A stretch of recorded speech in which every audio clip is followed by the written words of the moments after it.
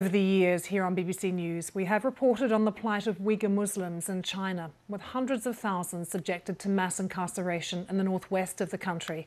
Now researchers say the Chinese authorities are pressuring Uyghurs living abroad to spy on human rights campaigners by threatening their families back home. Refugees and activists say the tactic is tearing communities apart. And one refugee living here in the UK has been speaking to BBC Newsnight's Sam Judah about his experience. A demonstration outside the Foreign Office with a dark twist. These Uyghurs want the government to speak up about human rights abuses in China.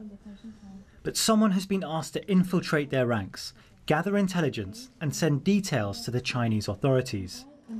We're calling him Alim and concealing his identity. He's a refugee living in the UK. It was an audio call through WeChat. When they called me, I recorded it with my other phone. Alim has shared recordings of those calls. We've adapted a few to mask key details. We paid a visit to your family in Xinjiang. My colleague collected their details. If you want to see them, I can set up a video call. Yes, please arrange that. I just want to talk to them and find out how they are. I won't ask about anything else. Okay, no problem. I'll arrange that for you. Alim was granted a very unusual video call with his mother. The officer connected them by holding two mobile phones facing each other. He used one phone to connect with my mother, and then he used another phone to contact me, allowing me to see my mother through his screen. When I saw my mother, I couldn't contain my emotions. It had been 6 to 7 years since I last saw her, and it was an incredibly heart-wrenching moment. There was a price to pay. The officer wanted something in return. We've heard that the Uyghur activists are planning to meet next month. We want you to attend and find out what they say, especially the leaders. We know who they are. They took my family hostage, putting me through this ordeal. Even though I may appear fine on the outside, on the inside, I'm suffering.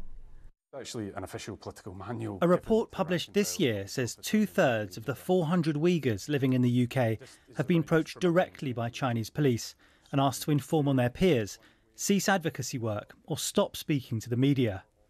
This is about the way the Chinese government harasses and threatens Uyghur people abroad and tries to control their daily activities and their friendships. Most face threats and harassment from police and government officials, but all experience family separation. Uyghurs outside China offer a line to the international community. They can speak for those still in Xinjiang, telling the world about its internment camps, where the UN says more than 1 million people have been detained in the last few years.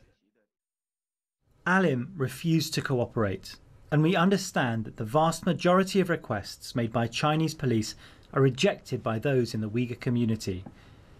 We approached the Chinese government for their comments, but they did not reply.